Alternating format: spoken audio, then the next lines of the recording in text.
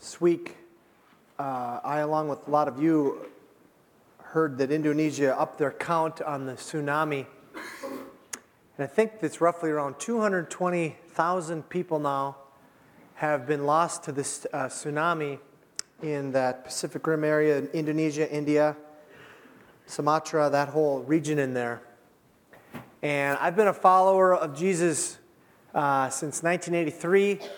And I still ask two questions that I'm sure a lot of you ask in those kind of times. Maybe there are times on a global level like this, or maybe it's when something hits you, hard situation happens in your life, something negative. When hard things come in, you ask the questions, where are you, God? And God, are you really in control? Because you don't want to think that these things just are completely chaotic, that there's no control. And God, are you really loving? And we sang about that in many of the songs. Holy, holy, holy. And then it says merciful and mighty. Those two concepts. Merciful, meaning you care, you love, you really want our best. And mighty means you're in control of all things. You can handle anything that comes along. And the biblical answer to those questions are, is God really in control and is God really good? The biblical answer is yes. And yet you're faced with situations that always make you go, oh, what are you doing? How does this work, God? And situations like the tsunami, I don't know. I don't know if you came this week or if you've tried to answer that question. I don't know, but I do know this, that God always knows what he's doing. Or state it in a negative, double negative, God never does not know what he's doing. He always knows what he's doing. The Bible is full of stories of tragedy, situations in the history of the world where real human pain and struggle have happened. And yet the whole Bible, the entire Bible, proclaims that God is completely in control and he's an infinite God of love. And it's a radical concept. It kind of blows your brain. If you look even in the first book of the Bible, Genesis, one of the greatest stories there is the story of Joseph at the end of the book. Joseph is sold into slavery by his brothers. Don't get any ideas, Treichler kids. The brother's gone. They sell the youngest guy into slavery. They sell Joseph into slavery. Joseph, bad enough being a slave or being bought up by someone, he finally gets his way up the ladder, and then someone tells a fib on him. Potiphar's, or the wife of the Potiphar. Is that right? Yeah, Potiphar's wife tells a fib on him, and he ends up going to prison for 2 years.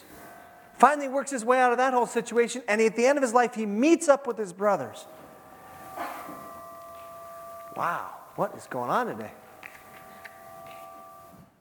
Am I ringing through those or what? Huh.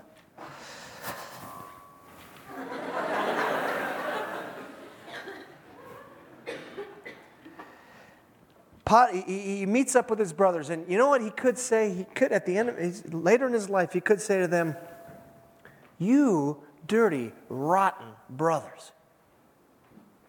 How could you sell me into your slavery? I'm your flesh and blood. What is up with that?" Doesn't say that to him. You know what he says at the end of his journey here? And he's been through all this. He says in Genesis 50, verse 20, "You intended to harm me, but God intended it for good, to accomplish what is now being done, the saving of many lives." Joseph, through this whole journey, he ends up being put in a position of leadership where he can save up grain because a famine's coming. And Joseph's perspective is, all of this is just God's way of getting me to where I need to be. Romans 8:28, it's a remarkable verse. It's often overquoted. If someone's going through pain, I encourage you not to yank this one first. But it's true. I mean, it's maybe overquoted. I don't know if you ever can overquote the Bible, but sometimes it's overused. Romans 8:28 says this, "We know that in all things, God works for the good of those who love him, who've been called according to his purpose." In all things, God is in control, and he's working for good. Don't get me wrong, God does not have a death wish for your life. He's the one, like I said before this morning, if you could feel the entirety of His love, your heart would pound out of its chest because He loves you that greatly. And yet, He takes you through hard times. He never wastes pain, and He never does not know what He's doing. He always does, but it doesn't seem that way in the midst of it. One of the things that God may be doing in these hard circumstances, one of the things, and I don't know always, but one of the things He may be doing is shaping you. Hebrews chapter 12 says, endure hardship as discipline. God is treating you as sons. For what son is not disciplined by his father? If you are not disciplined, and everyone undergoes discipline, then you are illegitimate children and not true sons. Moreover, we have all had human fathers who disciplined us, and we respected them for it. How much more should we submit to the Father of our spirits and live? Our fathers disciplined us for a little while they thought best, but God disciplines us for our good, that we may share in His holiness. No discipline seems pleasant at the time, but painful. Later on, however, it produces a harvest of righteousness and peace for those who have been trained by it. That's one of the things that God is possibly doing when you're going through difficult things. He's training you. We're in a series right now called Church on Fire. It's a study of the early church. After Jesus raises from the dead, He ascends up to heaven, and then Christ in His physical body is no more on the earth. And now the church has to figure things out. We've just come to a halfway point. Chapter 14, 15 is about the half point of the book. And what has happened there is we're going to find from then on, we're pretty much going to follow the ministry of the Apostle Paul. From here on out, it's all about Paul. Paul all the time. Let me just say something here right now. We're going to watch, we're just going to start Paul's second missionary journey, and then we're going to do his third, and then we're going to get him in prison, and he's going to go to Rome. If you're at all interested in reaching people who have not yet heard the name of Jesus, or perhaps you're interested in going to places where they don't have as much of a gospel witness as we do in this culture. There are 5 churches if you're a good spitter, you could probably get all 5 right here on this street, and that's good. There should be 5 more. I'm all for it. It's great. But you can go like hundreds of miles in some countries, and you won't get 5 churches. If you're all interested in that, I beg you, prayerfully read the book of Acts. We talk about a church on fire. Maybe God would get a hold of you and say, go to Indonesia, where there's very little gospel witness. Go to Sumatra, that island that got hit by the tsunami. I think it's 85-90% of the people are not followers of Jesus, or are committed to the Muslim religion, which is totally opposed to Christianity. Read the book of Acts. This week we're going to watch Paul. He's going to step out. We're going to watch him get tested. We're going to watch him get, I don't know if it's discipline, but he's going to go through something that's going to make him be a different person. So if you have your Bible open, why don't you open it up to Acts chapter 16. While you're flipping there, let me remind you a little bit from Acts chapter 9. When Paul gets called into this work of being a person who's going to spread the message of Jesus around, this was his mission statement given by the Holy Spirit. This is Paul's mission statement. He gives it to a guy by the name of Ananias. If you remember him, he was the one who went and met Paul and prayed for him, and he was able to see again. The scales fell, something fell from his eyes like scales. It says this, but the Lord said to Ananias, go. This man, speaking about Paul, this man is my chosen instrument to carry my name before the Gentiles and their kings and before the people of Israel. And you're thinking, yeah, that sounds really cool. Then the next verse, I will show him how much he must suffer for my name. And I think we're going to see some of the sufferings of Paul today. It's indirect. It's not direct. It's not specifically in the passage. I think it's clear that he is going to suffer. Let me remind you where we're at so far. They're just going to set out on their journey. Him and his buddy Barnabas, where they said, let's go out to another journey and strengthen those churches that we started before. Let's go strengthen them. And as they're going, there was a disagreement over who to take. Barnabas wanted to take his cousin Mark, And Paul didn't because Mark had deserted him on the first trip. And you got to remember, Paul and Barnabas are very different people. We looked at this last week. Barnabas is just he's your loving kind of guy. He's a coach. He's the kind of guy you'd want to go to. And I'm sure he had a huge belly laugh. Ha, ha, ha. Oh, come here. And he'd hold you. And one of those kind of guys. Paul, I'm sure, was, a nice guy, but he wasn't like that. Paul, if you remember, we looked at Paul before he was a follower of Christ, and it said that he went after the church. He breathed out murderous threats. Remember that phrase? Just breathed out these threats, and he was just a nut, and he would do anything he could. Once he got down in Jerusalem, he went to the high priest and said, give me more letters. I want to go to another city. And so he goes to Damascus to trash the Christians and arrest them and do whatever he can to make their life miserable. And he gets there, and on the way there, he meets Christ.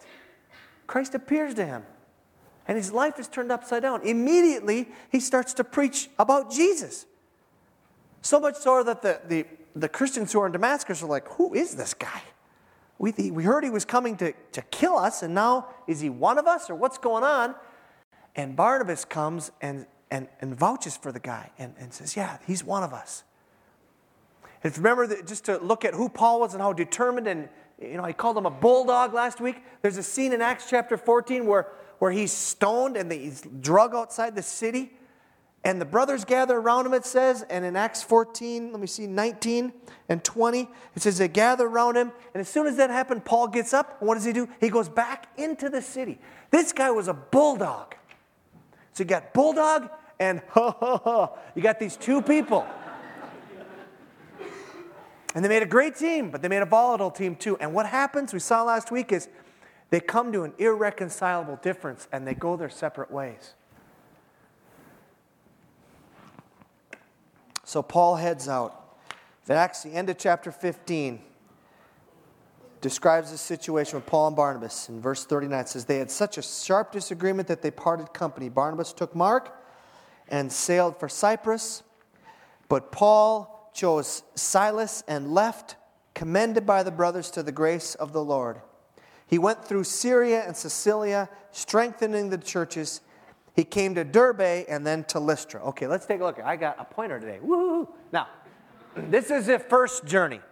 It's a little different map than I used before. It's a little easier to see. But it's horribly inaccurate.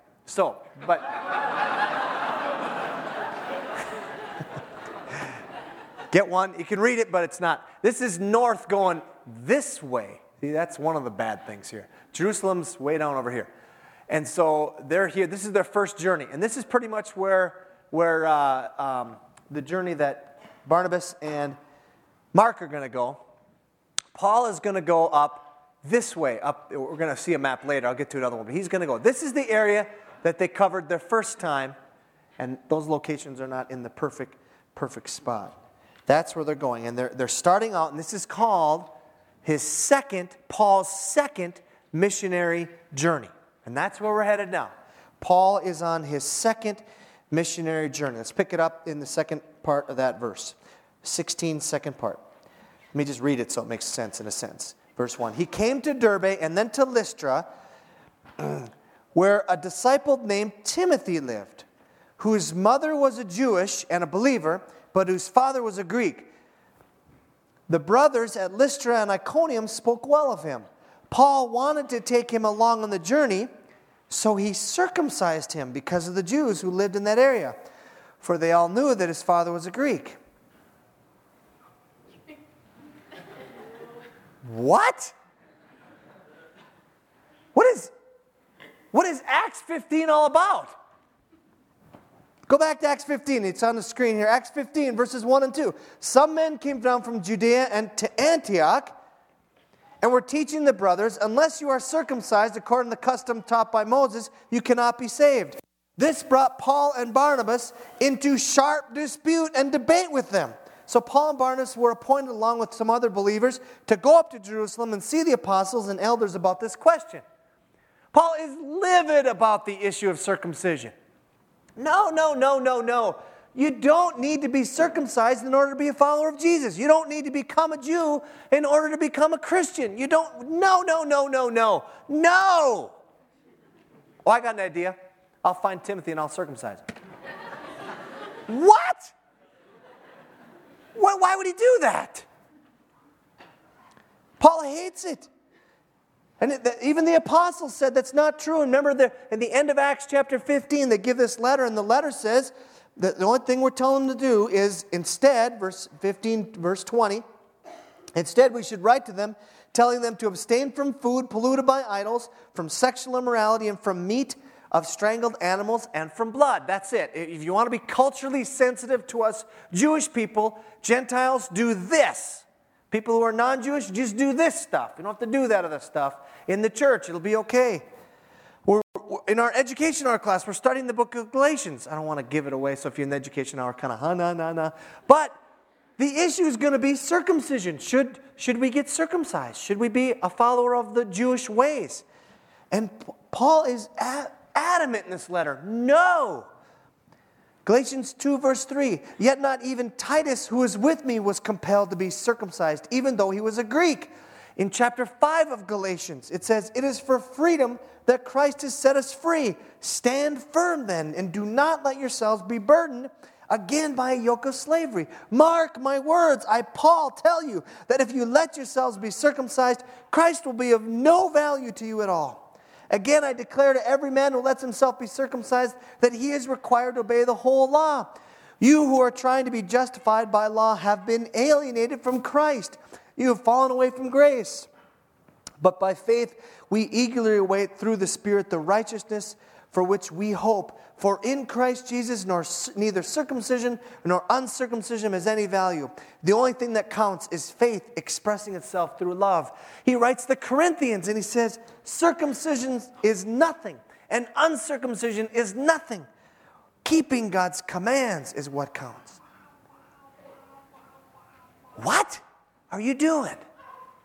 What is Paul doing circumcising this guy? I think the key to it is in the end of that section. If you look again at Acts 16, verse 3, it says, so he circumcised him because of the Jews who lived in that area, for they all knew that his father was a Greek.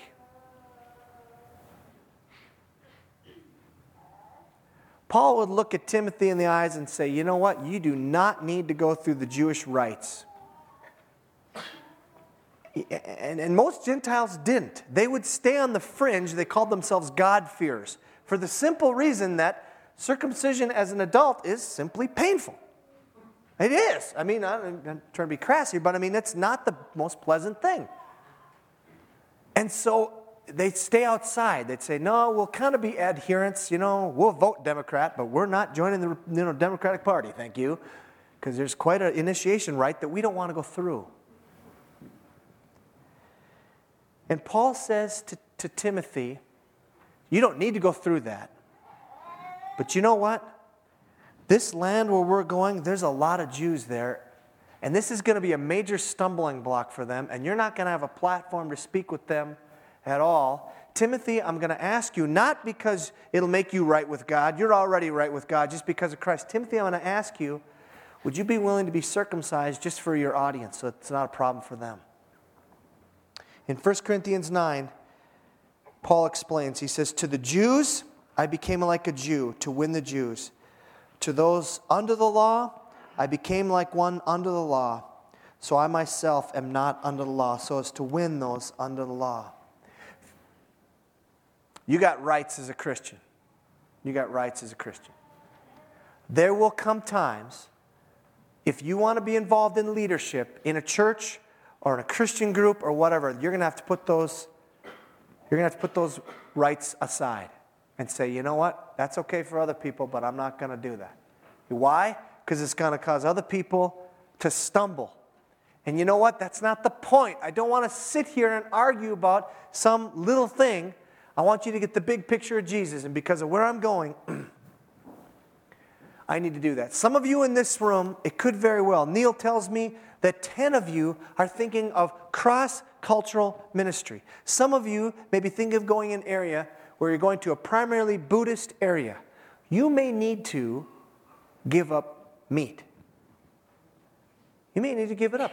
Are you free to do that? Sure you are. But if you want to have an impact in that culture, you may need to say, you know what, I'll never eat another Big Mac as long as it comes. You may need to do that. And that's what happens here. He sets aside his rights for the benefits of others. Let's pick it up in verse 4. As they traveled from town to town, they delivered the decisions reached by the apostles and elders in Jerusalem for the people to obey. Paul was good with the decisions, those 4 things they said, those food restrictions and sexual immorality. That would be culturally keeping us, so Jews and Gentiles can get along. He was fine with that. Verse 5. So the churches were strengthened in the faith and grew daily in numbers. All right, let's show you the map here of the second. Okay, this is, again, north is going to go kind of this way. So that's why it's not the greatest. But, okay, they start over here in Antioch, and they go up over, and this is where they pick up Timothy in this area, and they're traveling around up in here, the northern part of what would be called Galatia. This is why this map is not very good. Galatia actually goes from here, and it comes down all the way over in here. So it's, whatever. But it kind of gives you it's real easy to read, so it's a good one. You're going up in this region right here, and they're somewhere up in here, right at this point. And all those churches, says in verse 5, were strengthened in the faith. Paul was not interested in just being a hit-and-run guy. He'd go back and encourage, and he'd stay there for quite a while. Perhaps he'd even leave team members behind to strengthen that church. Okay, the churches are strengthened, but look what happens to Paul. Verse 6.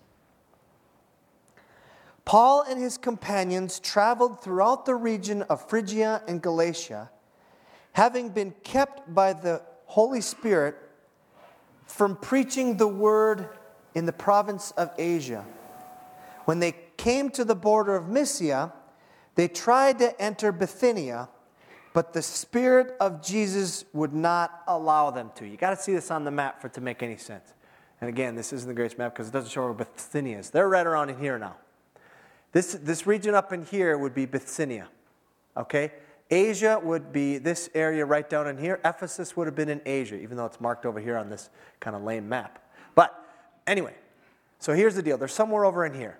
And it says they tried to go down here, perhaps to Ephesus. And it says that they were kept, in verse 6, they were kept by the Holy Spirit from preaching the word. Now, we don't know what that looks like, but somehow Luke, the author here, makes it real clear that somehow God is doing this. God is preventing them from doing what they want to do, and they want to go south. So they can't go pretty much straight south. They've already been east. They came from the east, so they don't want to go back east. And then they say, well, I got an idea. If we don't want to go east, we already been there. We can't go south. Let's go north, kind of northeast here. If you go north too far, you're going to be very wet. So they want to go north. And verse 7 says, when they came to the border of Mysia, they tried to enter Bithynia, but the Spirit of Jesus would not allow them to. Paul wants to go to Ephesus or somewhere down here, and it says the Holy Spirit stopped him. So he says, all right, well, I want to go this way. And it says the Spirit of Jesus would not allow them to.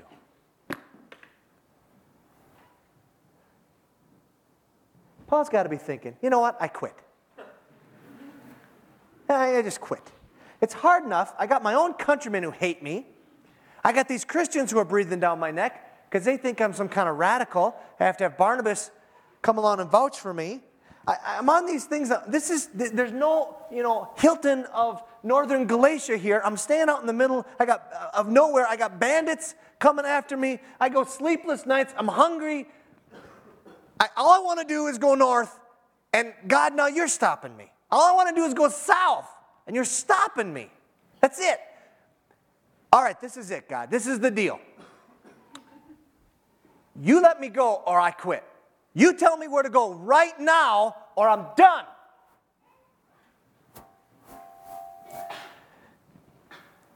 Many of us are like that. Many of us are like that. Going through life, and we say, God, I just want direction. What? It didn't come in the 4 seconds of my silence? I want direction, and I want it now. Should I go this major or this major? Should I marry this person? Well, there's no other options. But, What do you want me to do, God? And we sit there and we wrap ourselves, we get caught in analysis paralysis, and we say, God, you're going to speak. We start demanding of God. We start saying, God, you were going to speak to me or I quit. I'm not in this so I just kind of get words from you whenever you want to give them. I want them now. What does Bulldog Boy do? Does he say that? No, Bulldog Boy does not say that. Look what he does. Look what he does. Verse 8, I love this. So, they passed by Mysia and went down to Troas. Go to the map, the next one there. They're out of options. Can't go north. Can't go northeast. Stop. Can't go south. Already been east. Can't go that way. It's water. All right, let's go to Troas. Many of us just need to go to Troas. Many of us have had God stop other things, and you just say, you know what? I'm just going to go to Troas. When we started Hope Community Church, I had a philosophy of ministry paper that I'd put out, and some people really picked it apart. They said, oh, that'll never work, and you'll never be funded. They've always been right on that one. But all these problems with what it would be to try to do a church by the University of Minnesota and trying to reach younger people. There's all these problems with it. And I thought to myself, I said, every one of your things is right. I totally agree with you. All right, it's right. Those are all right. Probably won't work. But here was the analogy that I saw as we started this church was, I'm out in the ocean, and what I'm seeing is a whole generation of people who are drowning. They're being swept away by all kinds of things, anything but God. And they're drowning. And I don't know the best strategy, but I do know this. I got to do something. I don't know if this is the best thing, but here, take this, and I throw something up for them to grab onto. We started Hope Community Church thinking, was it the best possible thing? No. But was it something? Yeah. This church could be called Troas Community Church.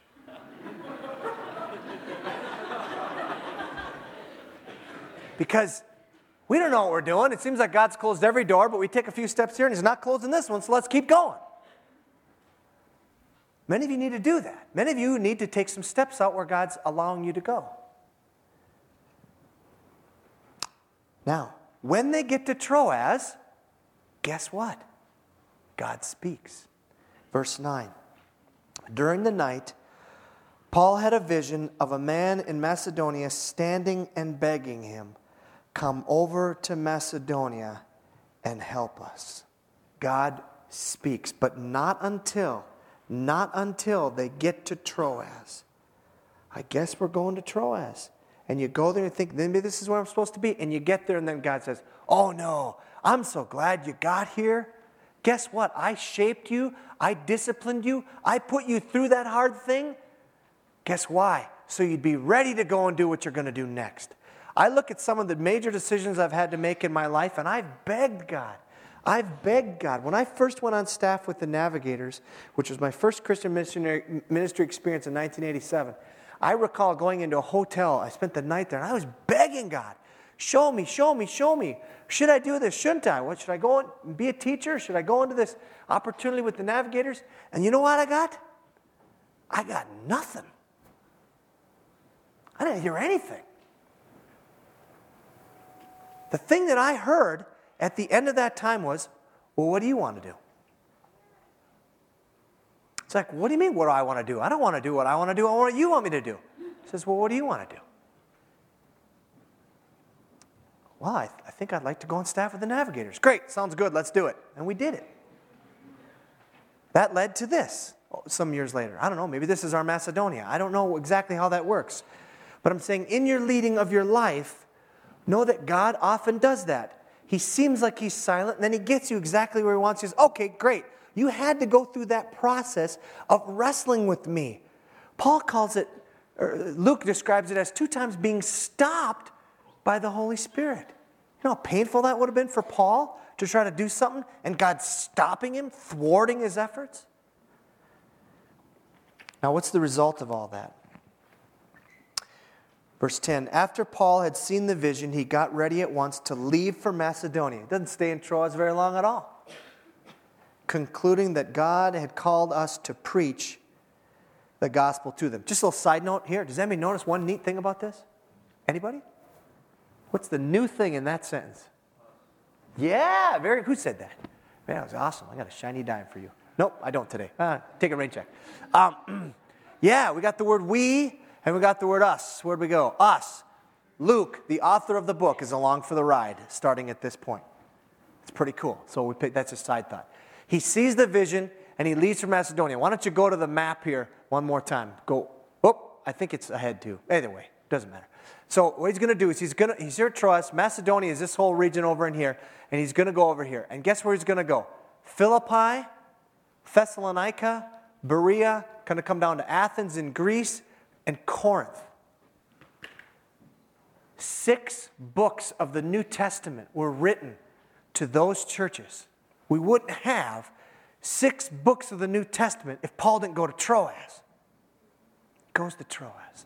Let me give you 3 huge lessons for us. Number 1.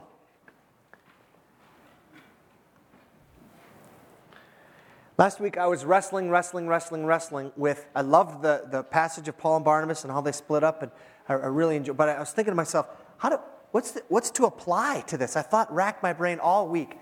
Not 3 or 5 minutes after worship, I was standing right there and it hit me. That's it. But for some reason the Lord kept it from me before. I do think that Paul and Barnabas splitting up was not necessarily a good thing. I think them getting a point of irreconcilable differences was not the way, if Jesus were there, that he would direct them to be. But know this, point number 1. God is way bigger than your mistakes. God is way bigger than your mistakes. God is going to use the Apostle Paul like you can't believe.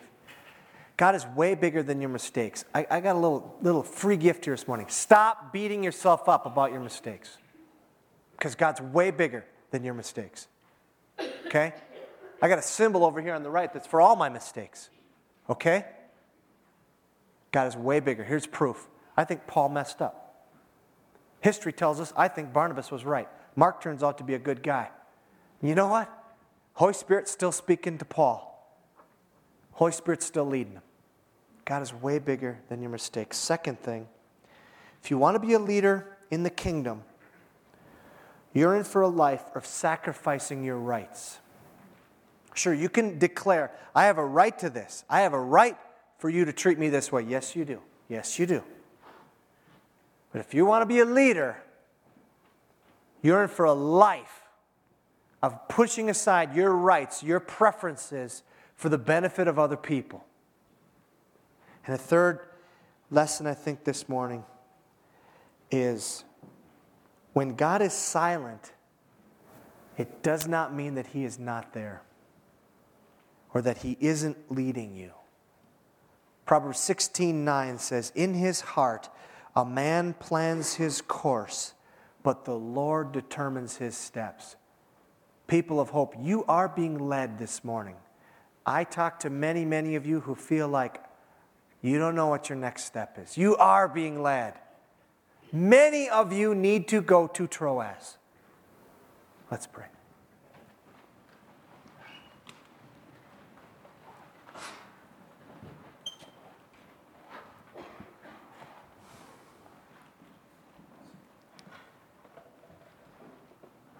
God, I praise you that you are larger than our mistakes.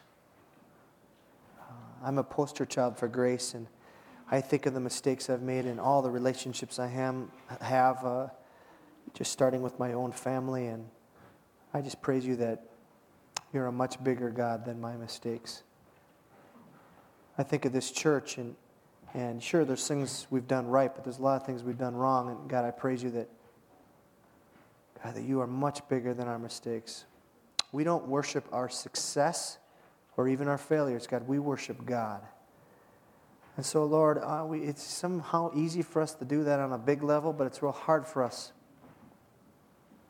on an individual level. God, I pray that right now we would stop worshiping the fact that we make mistakes or don't. We just lay it all at your feet.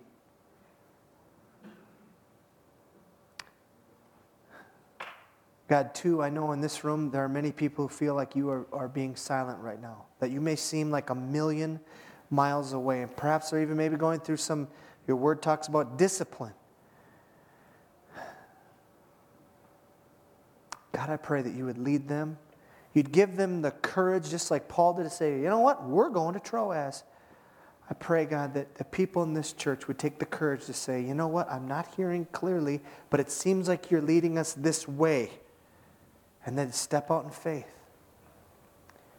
God, I pray for people in this room whom right now you might be sparking an interest in them to bring the good news of Jesus Christ to places light years away from here, both culturally and geographically.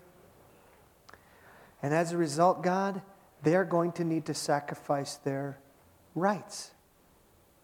They're going to need to get circumcised, just like Timothy, whether it's not circumcision, there'll be other issues, but they're going to have to lay those things aside for the benefit of others. And God, I pray that you'd help us to be those kinds of people that are others focused. God, there are people in this room right now for the first time in their lives, they're wondering whether or not you're even there at all. Would you just show yourself to them? Would you allow them to respond to you and move towards you? Whether it's a small step or a big step today, whether it's just acknowledging, I got it, you're there. Or whether it's saying, Jesus, I want to be a follower of you today. I want to mark that day and trust you today as my Lord and Savior. God, the people in this room that are at that point, would you allow them today to make a step of faith towards you? We just pray for everyone, God, that you'd move in us and cause us to be people who step out and trust you no matter where we're at. We ask this in Jesus' name.